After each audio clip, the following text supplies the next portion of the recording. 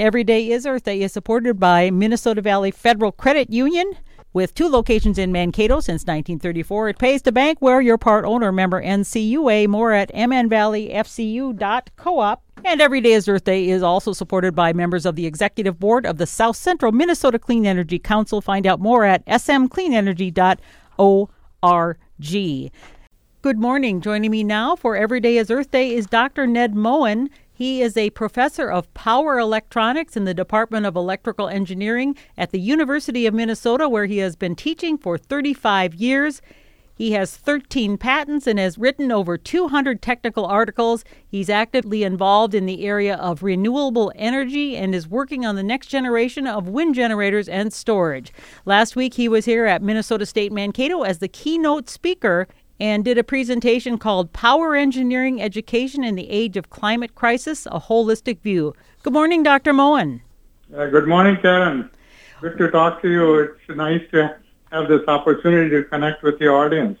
Yes, it's very nice to have you on the show, too. Now, you have been teaching for a long time, and talk a little bit about what it is that you teach, because the title is it's Electrical Engineering, Power Engineering, and I don't exactly know what that means. Well, I started teaching here at the end of 1975. So, in fact, this is my 47th year of teaching here at the U of M. And my area of teaching is what is called power engineering. And that includes power in a traditional sense, as you see these high voltage transmission lines and generators. And nowadays we are trying to connect windmills and photovoltaic stations to them, but then also power electronics, which is kind of an interface between these renewable sources and the utility grid, because utility is AC, and for example, photovoltaics, they produce DC. So what's in between is power electronics. So that is also part of this power, and also electric machines, like in wind turbines. You have, generators, they are electric machines. So all these things combined is what you think of as power. Last week when you were here at Minnesota State to give a presentation for the 22nd Annual IEEE International Conference on Electro Information Technology, the title of your talk was Power Engineering Education in the Age of Climate Crisis. Why is that part about the climate crisis significant as a part of that presentation? Well, climate is changing.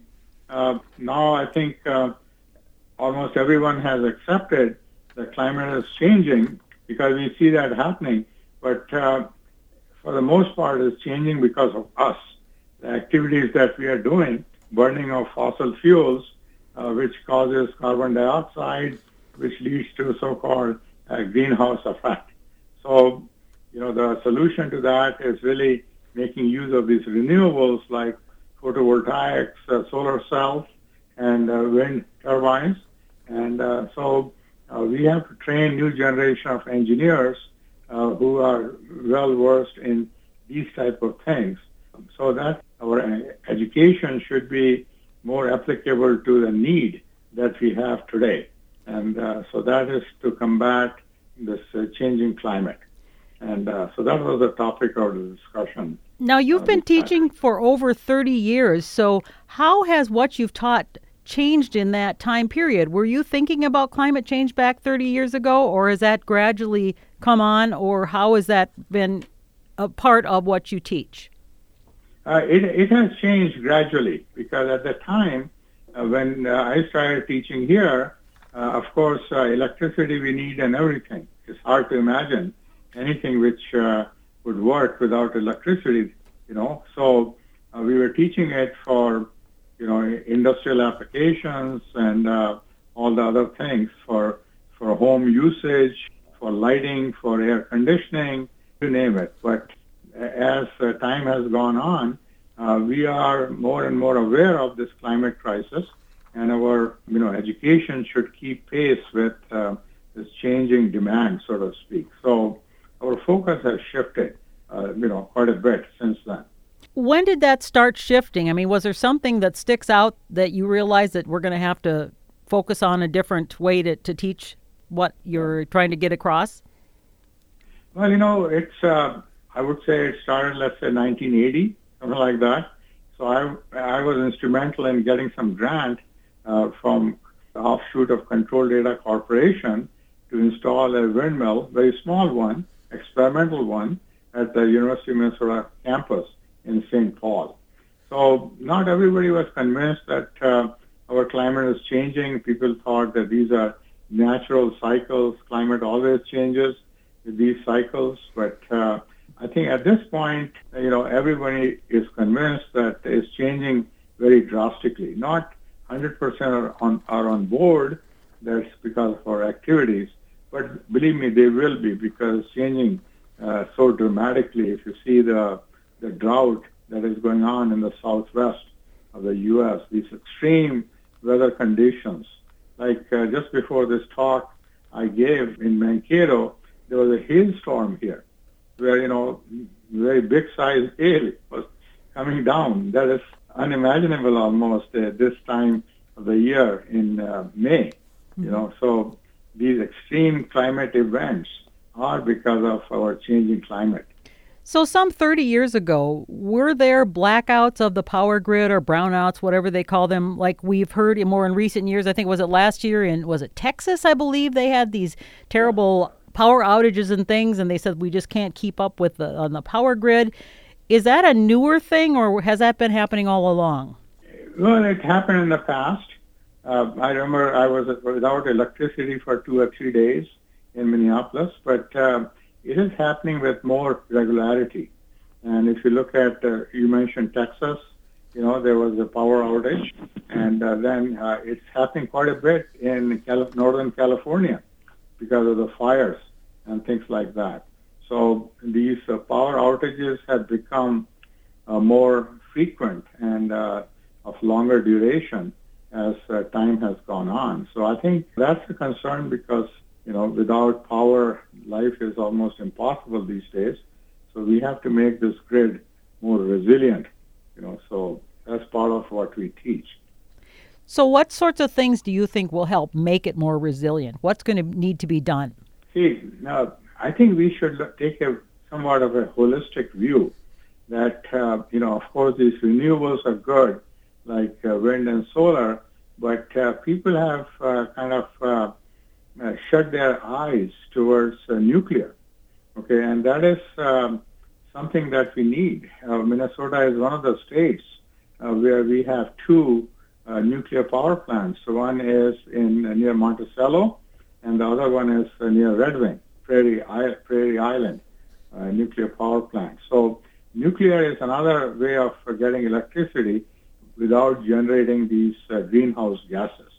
So I think we must not, turn our eyes away from nuclear as we are talking about these renewables, because these renewables are variable, because we know the wind doesn't always blow and the sun doesn't always shine. What are we going to do? We have a 24/7 economy, so we have to have nuclear in the mix. What do you think the resistance is toward nuclear? Why there isn't more emphasis toward that? I think it's really psychological, because what has happened in the recent years, like Fukushima in Japan, where there was a tsunami and which flooded the power plant, and the reactor almost melted, and so there was this Chernobyl that we have heard of in former Soviet Union, now Ukraine, where this Chernobyl is located. So these events have caused kind of a psychological barrier to using renewables, but the reality today is that nuclear plants now have much better safety mechanisms. They call it passive controls. So even if you don't do anything, they passively shut down the nuclear plant from, like melting or anything like that. So, and they can also be made more modular in smaller sizes. So I think, and a lot of countries are developing those, installing them. But in the U.S., we I don't know if there's a single nuclear plant on the drawing board. So that's, I think, quite a concern, I would say. How big of a presence would nuclear power plants have in your mind compared with something like a solar or a wind power? Okay, so right now, I think 20% of our electricity we get through nuclear. And these nuclear plants are aging. So, there's a certain age beyond which they have to be retired. And knowing that, we should be building new ones. So at least we should be providing 20% of our electricity through nuclear in the U.S. And I think Excel, in that sense, is in a good position because these two nuclear plants we have are operated by Excel Energy. And so, Minnesota is quite heavily nuclear in that sense. But the whole country should be like that. Do you think that's realistic, though, given the reservations people have? Well, it's matter of will, right? Political will and policies. One of the drawbacks are I wouldn't say drawbacks, a stumbling block in using nuclear is what do we do with this radioactive waste? Mm-hmm. Okay? So when you generate, electricity from nuclear, after a while you have to take out these fuel rods. And so what do we do with them? We haven't found a solution in our country, where other countries like France, in France, 70 to 80% of their electricity comes from nuclear. And they have figured out how to store these so-called spent fuel, radioactive waste, in a way that future generations would not be burdened by it. In our country, we have not found a solution. We put in about $11 billion in a project called Yucca Mountain, where we were going to bury these spent fuel rods underneath. But, there was so much political opposition transporting it to Yucca Mountain that it never came to pass. So I think our leaders, our politicians, need to get into the act and realize that what we are facing here, So do those other countries just bury it someplace in the middle of nowhere? Is that what they're doing with the spent fuel? Right. So in France, they have built, dug these very deep underneath caverns where they are taking this spent fuel and burying them. France doesn't have any alternative because they have no other sources of generating electricity.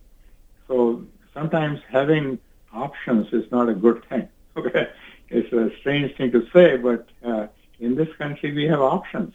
We have so much coal; we can be generating electricity using coal for the next 300 years. But it'll kill us very soon because of this carbon dioxide that it produces. Similarly, we have natural gas. By fracking, we can almost produce unlimited amount of natural gas. So we have all these options, and but all these options that we have are creating would create these greenhouse gases. Okay, so sometimes when your back is against the wall, you are more likely to act. So they acted. Whereas here, we have options, so they're still debating. I'm sorry to say that, but that's the truth. Now, in your biography, it says you have 13 patents. Are your patents related to something to do with energy, Dr. Mohen? Yeah, they are, in terms of making use of electricity. Actually, one of the patents we had was used to charge electric vehicle batteries. It was called Minnesota Rectifier. And that Minnesota Rectifier was actually being produced in Southern California for General Motors. They had a car called EV1, like electric vehicle one, EV1. Mm-hmm. But it was somewhat ahead of its time, and this was in the mid-1990s. And they had never sold those cars. They were only leased. So they brought back all those cars, and they were shredded in Arizona desert. And there's even a movie called Who Killed the Electric Car? So this is before, now we have electric cars like from Tesla and others, right? So these patents have been used here and there. Well, now is the Minnesota electrifier, which you just said, that is to generate electricity for cars, is that something that would be practical for today's vehicles? You mentioned it kind of died in the 1990s.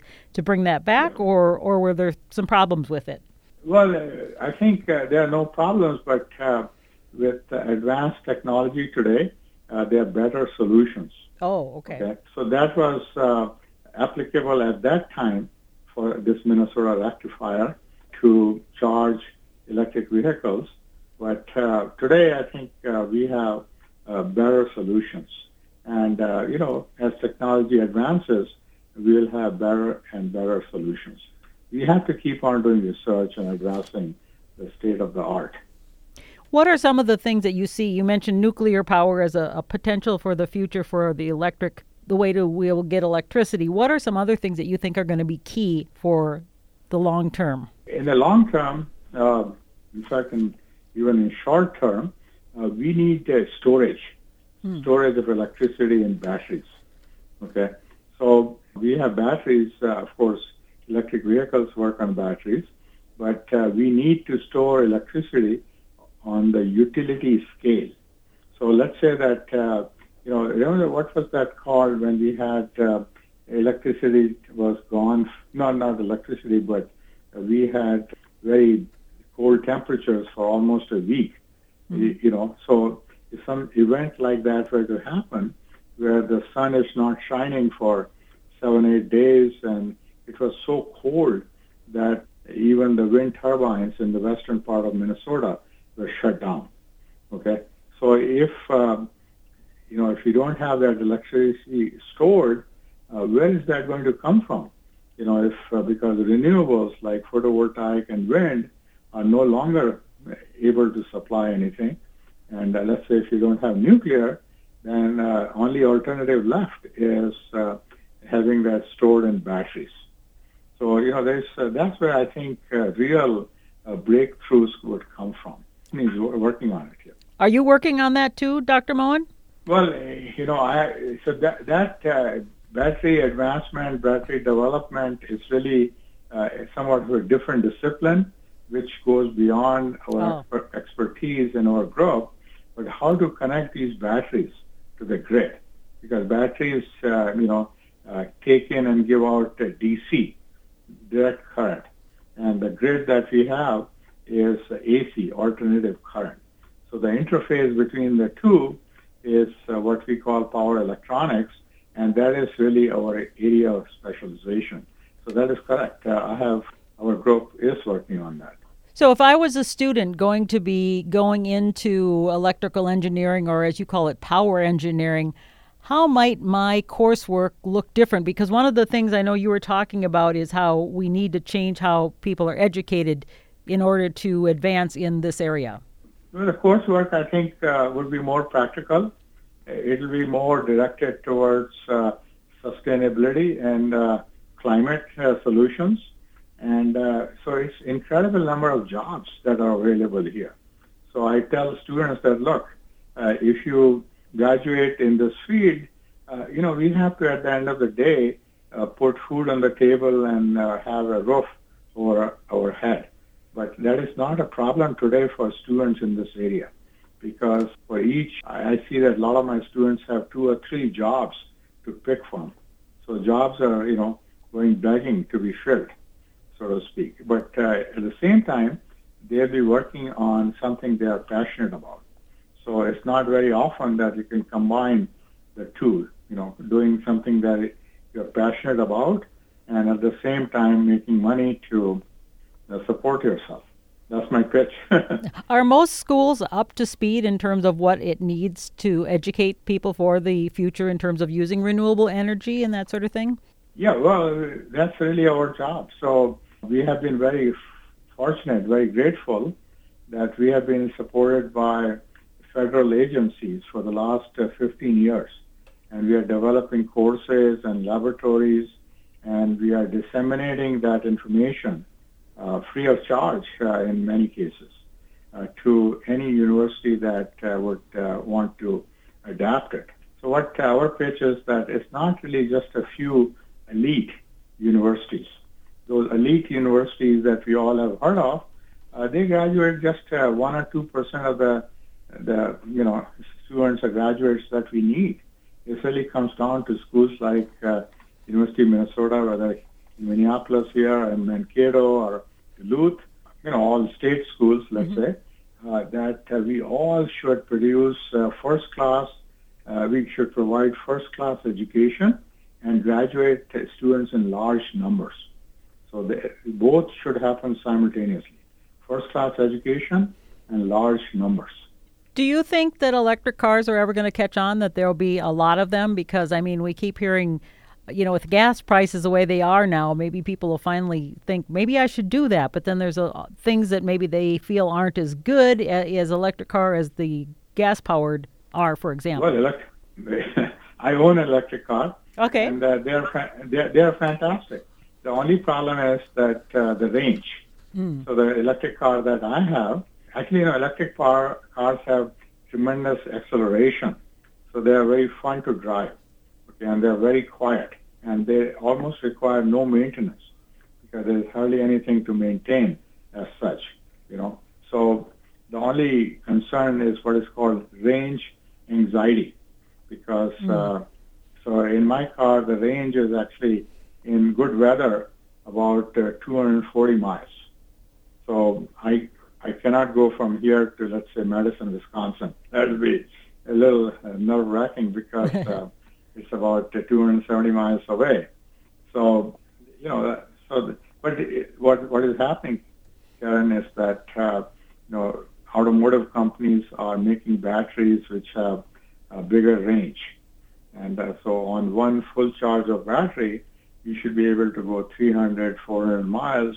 And once you get there, you charge them again. So, and also we should not forget that most people commute about 10 or 15 miles per day from home to work. So, if that's the case, we can have so-called plug-in vehicles where, you can drive 10 or 15 miles a day purely on electric, but you have also a gasoline engine in there, and then the range is unlimited. You can go, gas stations are everywhere, right? So. And one of the statements in some of the info I found about you, it talks about how you feel that we need to create a robust grid to bring the energy from remotely located areas to where the load is. Is that going to be one of your biggest challenges? Yeah, it's a challenge, I would say, because, this most renewable energy sources are remotely located. So if you think about our state, a lot of these wind farms we have are in southwestern part of Minnesota, like Marshall and other places, and also south of Rochester. Okay, so and the load centers we have are like in the Twin Cities over here. So are these transmission lines that exist, are they sufficient? I would say no. We need more bigger grid, so to speak. So that's a challenge that our grid has been developed over, almost 80, 90 years, and we need to almost double or triple it if you're going to move towards, let's say, 80% or 100% renewable. So making a grid, and therefore also, along with we have the job opportunities for our graduates. So I think it's a good, good time for students to get into this field. What would you say is the biggest advancement that we've made, and since you've been teaching for over 30 years, in the past 3 decades?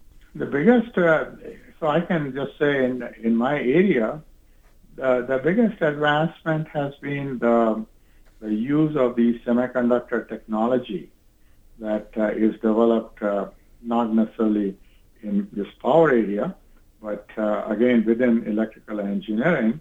And these semiconductor devices are needed to convert electricity from one form to another. So, these semiconductor devices, they act like a switch. Okay, they act like a switch, on or off, like we think of mechanical switches. And so let's say you want to convert from DC, direct current, to AC current. You take the DC current, you chop it up, and then they sort of shape it to be AC. So that has been the biggest change that has taken place over the years, and that is continuing actually. They're getting better and better. We have been chatting with Dr. Ned Mohen, who is with the Department of Electrical and Computer Engineering at University of Minnesota. And is there anything else you'd like people to know that you think is important about your topic that you work with? Well, I would like to say that technology alone cannot stop global warming. Okay, human attitudes must change. So whether we are in technology or whatever we are doing, we need to be, having a sustainability mindset. How can we reduce our consumption? How can we have a smaller footprint on this planet? And so that, translates to almost everything we do. Conservation. Conservation is small. It's a big deal, not small. It's a big deal, right? And also our eating habits and how we live. Our travel has a large footprint. So, we should, we still have to travel, but in a very judicious way. So, and also our frugality. Let's not buy things that we don't need. I tell my students that this pen that I have, fountain pen, my pen, this has embedded energy. It took some energy to make this pen. And if I just frivolously throw it out or lose it, I have lost that energy. So, if we have that kind of mindset to not waste just about in every arena, I think that would be a very, very good thing for us. That sounds like great advice. I want to thank you for your time, Dr. Ned Mohen with the University of Minnesota. We appreciate you talking with us about this important topic, and all the best to you in your future research. Okay, thank you so much, Karen. I really enjoyed talking to you. Bye-bye. Every Day is Earth Day is supported by Minnesota Valley Federal Credit Union. With 2 locations in Mankato since 1934, it pays to bank where you're part owner, member NCUA. More at mnvalleyfcu.coop. And Every Day is Earth Day is also supported by members of the Executive Board of the South Central Minnesota Clean Energy Council. Find out more at smcleanenergy.org.